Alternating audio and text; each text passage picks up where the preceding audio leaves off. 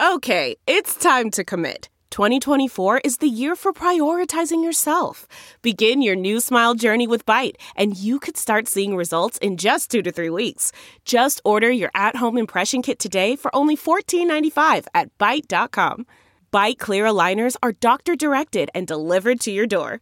Treatment costs thousands less than braces. Plus, they offer financing options, accept eligible insurance, and you can pay with your HSA, FSA. Get 80% off your impression kit when you use code WONDERY at Byte.com. That's BYTE.com. Start your confidence journey today with Byte.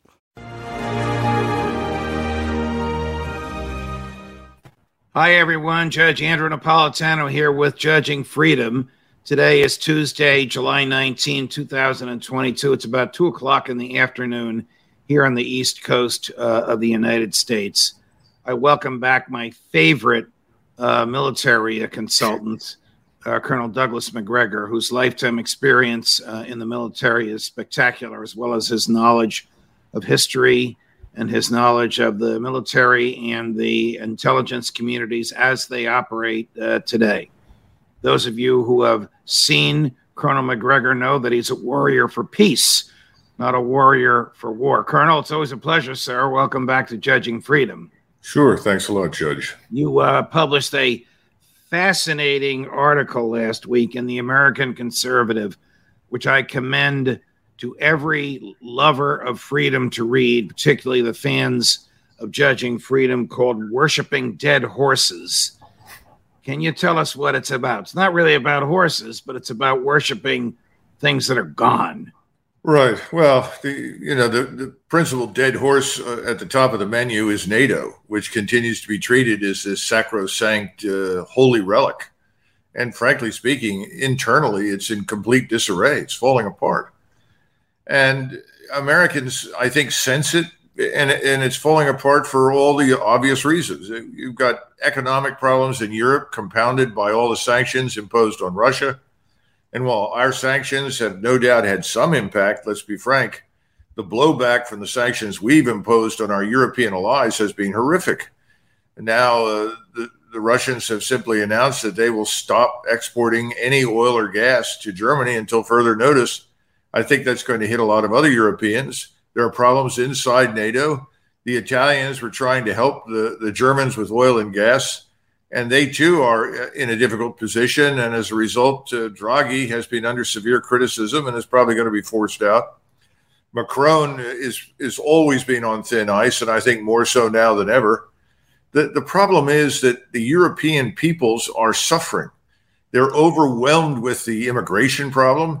We've got 900,000 more Ukrainians pouring in on top of millions of Muslims. Criminality is out of control, and it's not being reported in the press, but the people that live there know what's happening. And there's a sense that why Russia? If you're an Italian or a German and you look at Russia, you say, well, wait a minute.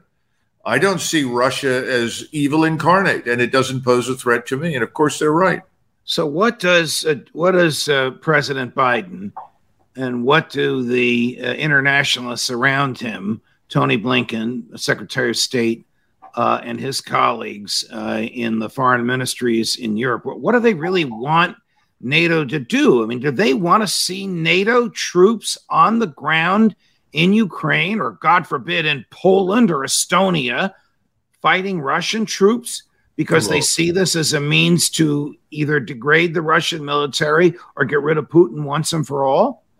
Well, very quick answer on the first one. No one in Europe is interested in committing its forces to a fight with the Russians.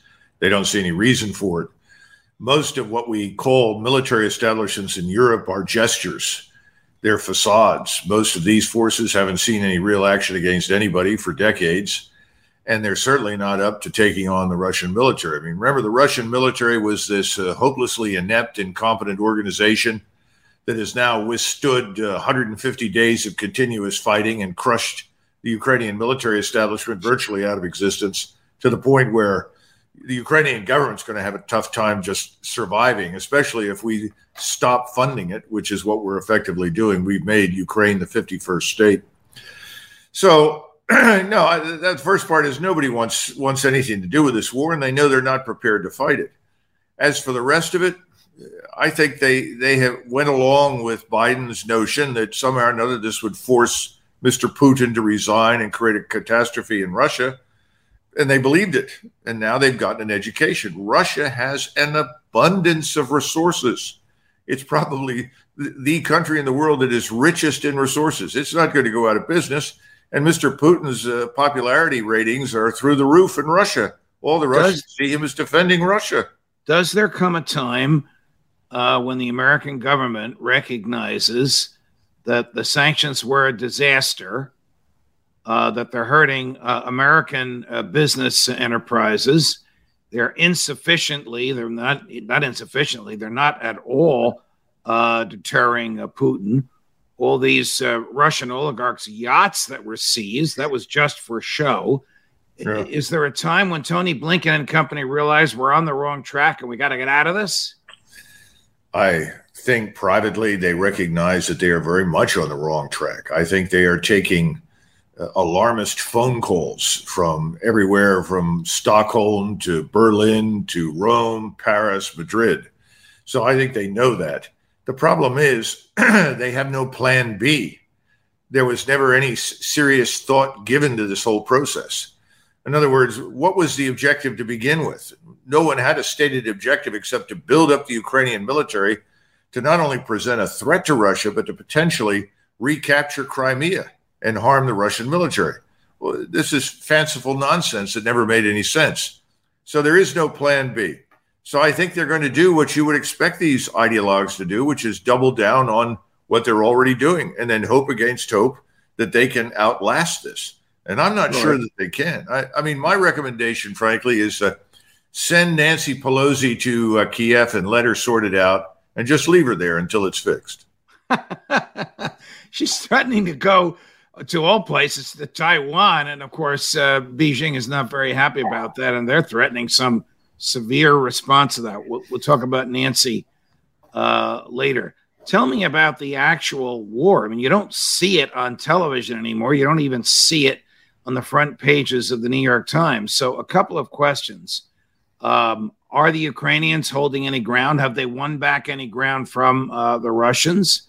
No. Have they actually used American military hardware to attack Russian hardware that is already inside Ukraine? So they're part of Ukraine is bombing another part of Ukraine. And where does Zelensky stand in his stability as the head of the Ukrainian government?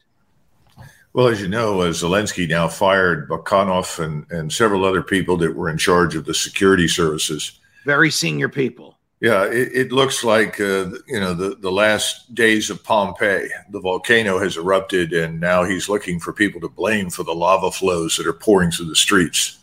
So I think that's part of the problem. I don't think Zelensky is really in charge of a great deal anymore. He's got a force out there. The nationalists are trying to control what's left of it. They're rounding up deserters and either shooting them or forcing them back into action. But the truth is the Ukrainian forces are defeated. They can't regain what's lost. Most of the Russian army has been withdrawn, Judge. I'm talking about the combat force. They have been resting and refitting for the last few weeks. And the fighting in Donbass, which was always the critical portion of this operation, because that's where the Ukrainian forces were located, has been done by Chechen forces, separatist forces that have taken heavy casualties, and mercenaries. Those are the ones backed by massive Russian artillery, regular army artillery, but the regular army combat force that we saw at the beginning, that's been resting and refitting, and I think they're preparing for a massive offensive to finish off this war once and for all. And again, Putin is not interested in crossing the Dnieper River and going into Western Ukraine. But I think he will roll up to the Dnieper to a certain point, and I think he still wants to gain control of Kharkov and Odessa. All right, but as you point out in your piece, Worshipping Dead Horses, Putin cannot tolerate a free and independent Ukraine, much less a Ukraine that's a member of NATO, because that's a permanent 24/7 threat to Moscow. Am I right? Well, have I grasped properly what you wrote in this piece? Well, not completely. I mean, it can be free and independent as far as he's concerned. It cannot be a puppet of the West. It can't be a platform for attack against him. Or if it's a member of NATO, he views it as a puppet for the West. Absolutely. Absolutely. In fact, privately, he's told many people he doesn't care if Ukraine's part of the European Union, could care less. His concern from the very beginning was this massive NATO-trained and equipped army funded largely by us.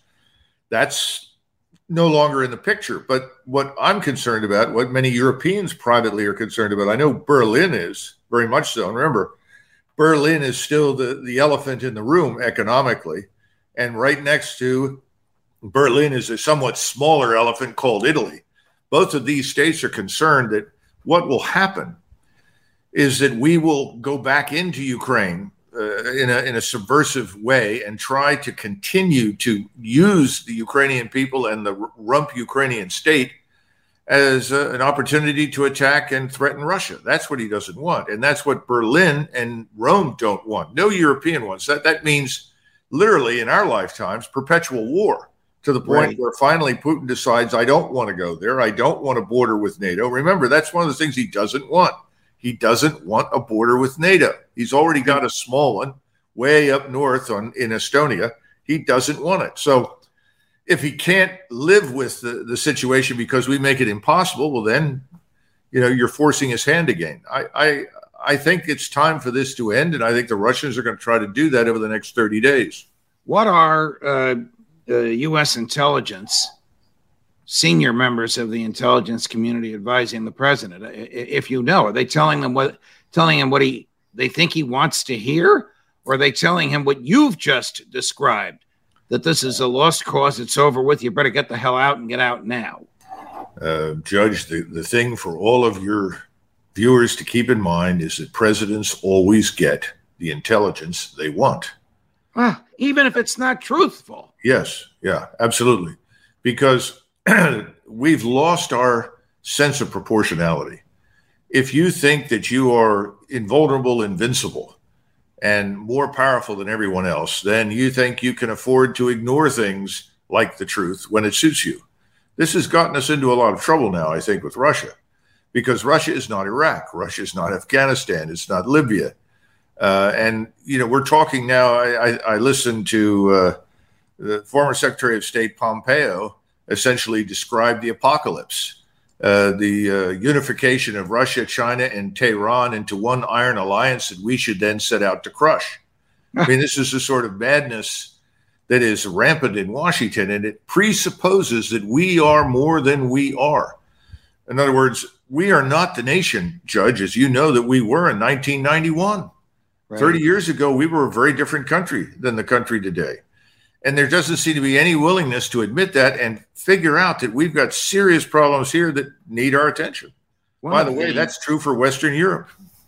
One of the problems that you point out in your piece, Worshipping Dead Horses, you sort of pivot from explaining the uselessness and weakness of NATO into serious problems with the American military, which have been visited upon it by the attitude of current leadership, the Biden administration, with respect to promoting people on the basis of race and gender who are not the most qualified, and establishing the sort of woke atmosphere in the military that people like you and I and people watching us today laugh at when we see happening on college campuses.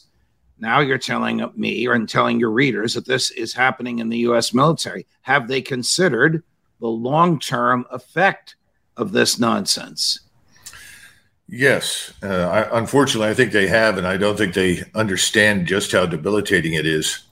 On the one hand, you have a president who is more warlike, frankly, more aggressive, more bellicose than any president I can remember in my lifetime when he talks about Russia. Not China, but Russia. Right. It's unbelievable. George W. was bellicose, but not with respect to Russia. Never. Absolutely not. And the key thing here is that while we have all this bellicosity on one side, we're systematically devastating the armed forces on the other side.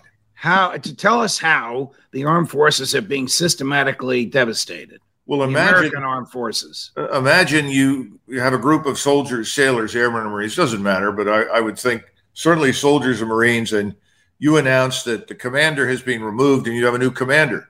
Your new commander is Tiny Tim, with the ukulele in the flowered shirt and the long hair. This is crazy. He has kind of a uniform on, but, This is crazy, Colonel. Yeah, but that's essentially what you've got, and says, look, Tiny Tim is one of the finest people we've ever met. And by the way, he's transgender, but you've got to take showers with him because he deserves the opportunity to take showers with you, even though he's transgender. And he may not wear a skirt all the time, but he's wearing one today. You have to tolerate all of this. This is important, and this is what makes us free. This is what we're talking about with diversity. And then the other thing is, I'm sorry, you're not a woman. You're not black. You're something else. You may be white. You may be, Asian, Northeast Asian. We're not interested in you. We don't care how well you have performed. We don't care how many years you've served. We don't care about your performance under fire in combat. We're interested in Sheila over here and moving her forward because we want a new force that is radically different from the one you're in. All right. When the government, and I realize there's some metaphors and exaggerations in there, but it's largely a summary of what's been happening. When the government does that, does it think in the long term, we don't use a draft anymore. We really need volunteers. We need thousands of volunteers every year. And our base for volunteers are young, virile men who really don't care about woke and don't want wokeness imposed on them, whether the young men are white or black or Hispanic or brown or whatever they may be.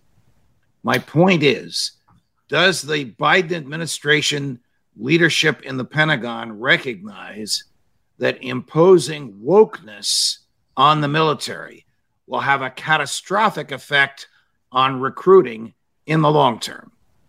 I think they've already seen it. We're already confronting this catastrophic impact on recruiting. We can't recruit the people that we want. And their attitude is it doesn't make any difference. We'll just drop the standards.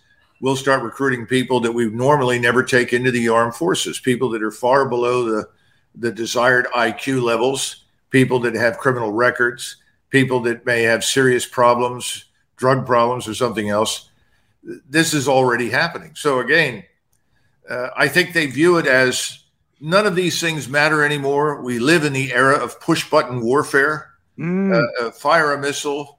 We're still the biggest, most powerful, richest country in the world. We can do pretty much as we want. And the important thing in the backs of their minds is that we're building a force that reflects our leftist ideology and values. And we're replacing the values that were historically motivating inside the armed forces with our new values. One of my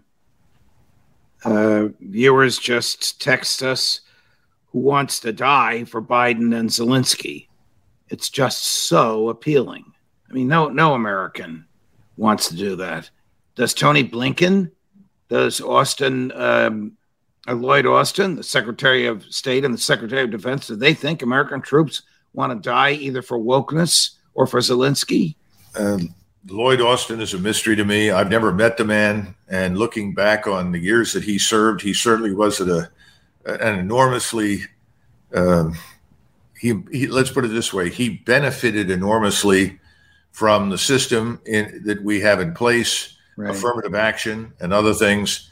And yet he's turned on the institution and seems to be turning on the American people in the country with incredible hatred and distaste. It's hard for me to fathom and imagine. It's even more difficult for me to look at senior officers who stand around and act as though this is perfectly normal. And when you say, what the hell are you doing? Their answer is, well, I've got orders. Wow. Orders to do what? Destroy the force? Right. Ruin morale? Destroy cohesion? Destroy discipline? We don't even have the authority today in the chain of command that we did 10 years ago or 20 years ago or 30 years ago to take action when it's required. What is the level of wokeness It's hard for me to ask this with a straight face. In the Russian army.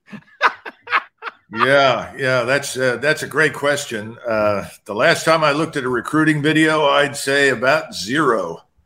Everybody there understands the Russian army exists to kill enemies of the Russian state. And all the soldiers, sailors, airmen, and Marines understand that's their number one task. We go to where we're ordered and we defend the country and we kill the enemies of the state.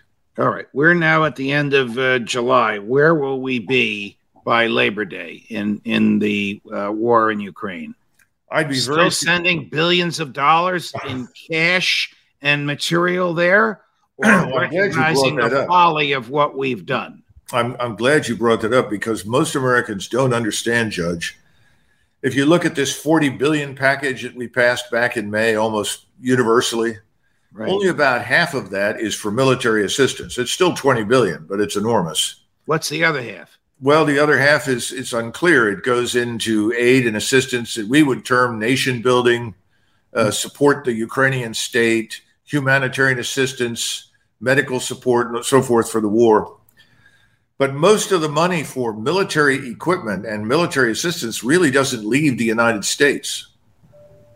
And this is what most people don't understand.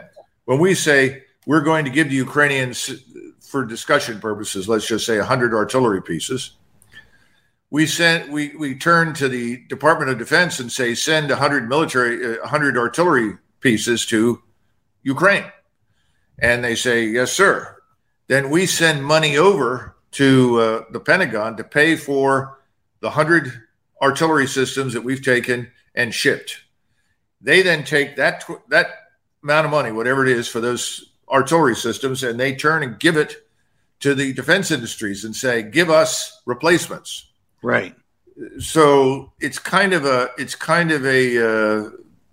circular system, because at the same time, remember, when all this money moves from Capitol Hill to DOD to the military industrial complex that we know as the defense industries, that money also involves donations for people on the Hill. That money involves making constituents happy, providing them with employment and jobs and so forth. Which might explain why the Congress voted actually to give more money than Uncle Joe asked them for, because they're all looking for their next contribution. The late, great Justice Scalia used to say, it doesn't matter why members of Congress say they voted for anything. They only vote for anything for one reason, and one reason only: to get reelected. Yeah, and that involves a lot of money. The equipment that's on its way there, or that's there, this is not brand new, just built in North Carolina stuff, is it? Is this stuff that's been surplus, sitting in Warsaw or in a warehouse somewhere outside of Warsaw? It's a mix.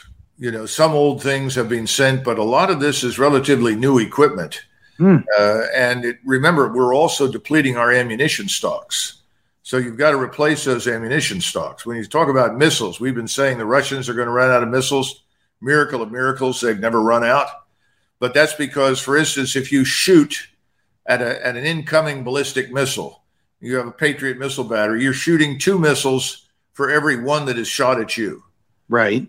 Well, that implies an enormous surplus of missiles on hand in peacetime. Well, we don't have that. In fact, we need a much larger surplus of those weapon systems. So the bottom line is no. And then the other thing to keep in mind, Judge, and I'm glad you mentioned this, we have been trying to get control of where both money and equipment is going in Ukraine, and the Ukrainians have not been helping us. And what we continue to hear about is enormous graft and corruption. Yeah. And the Russians, of course, are not stupid. They know what happens in eastern Ukraine. They know the country. They've been together for hundreds of years. So anything that's really new, like HIMARS that comes in, once it shoots or fires, it's a target. We know we've already lost 2 or 3 HIMARS systems very, very quickly. We lost the Caesar artillery systems that the French provided. But then we're also hearing that the Ukrainian forces themselves, elements of it, are selling some of our equipment to the Russians. Oh, boy. Colonel, has the American government, has the Biden administration jeopardized the national security of the United States by its profligate distribution of military assets from our own arsenals? Yes, I think they have, perhaps not on the scale that many people think, because right now I don't see any evidence that anyone wants to attack us militarily per se. But whenever you run down your stocks of equipment and ammunition, you're vulnerable. I mean, you know, everyone who's watched the various movies about the Battle of Midway all understand that everything revolved around how many aircraft do you have, how much ammunition do you have, when is it uploaded, when is it used, and how do you replenish it? Well, that's warfare. In that sense, we're vulnerable. And in that sense, it's being, in my judgment, irresponsible. Colonel Douglas Macgregor, always a pleasure. We hope you come back and visit us again soon. Okay, thanks, Judge. Judge Napolitano for Judging Freedom.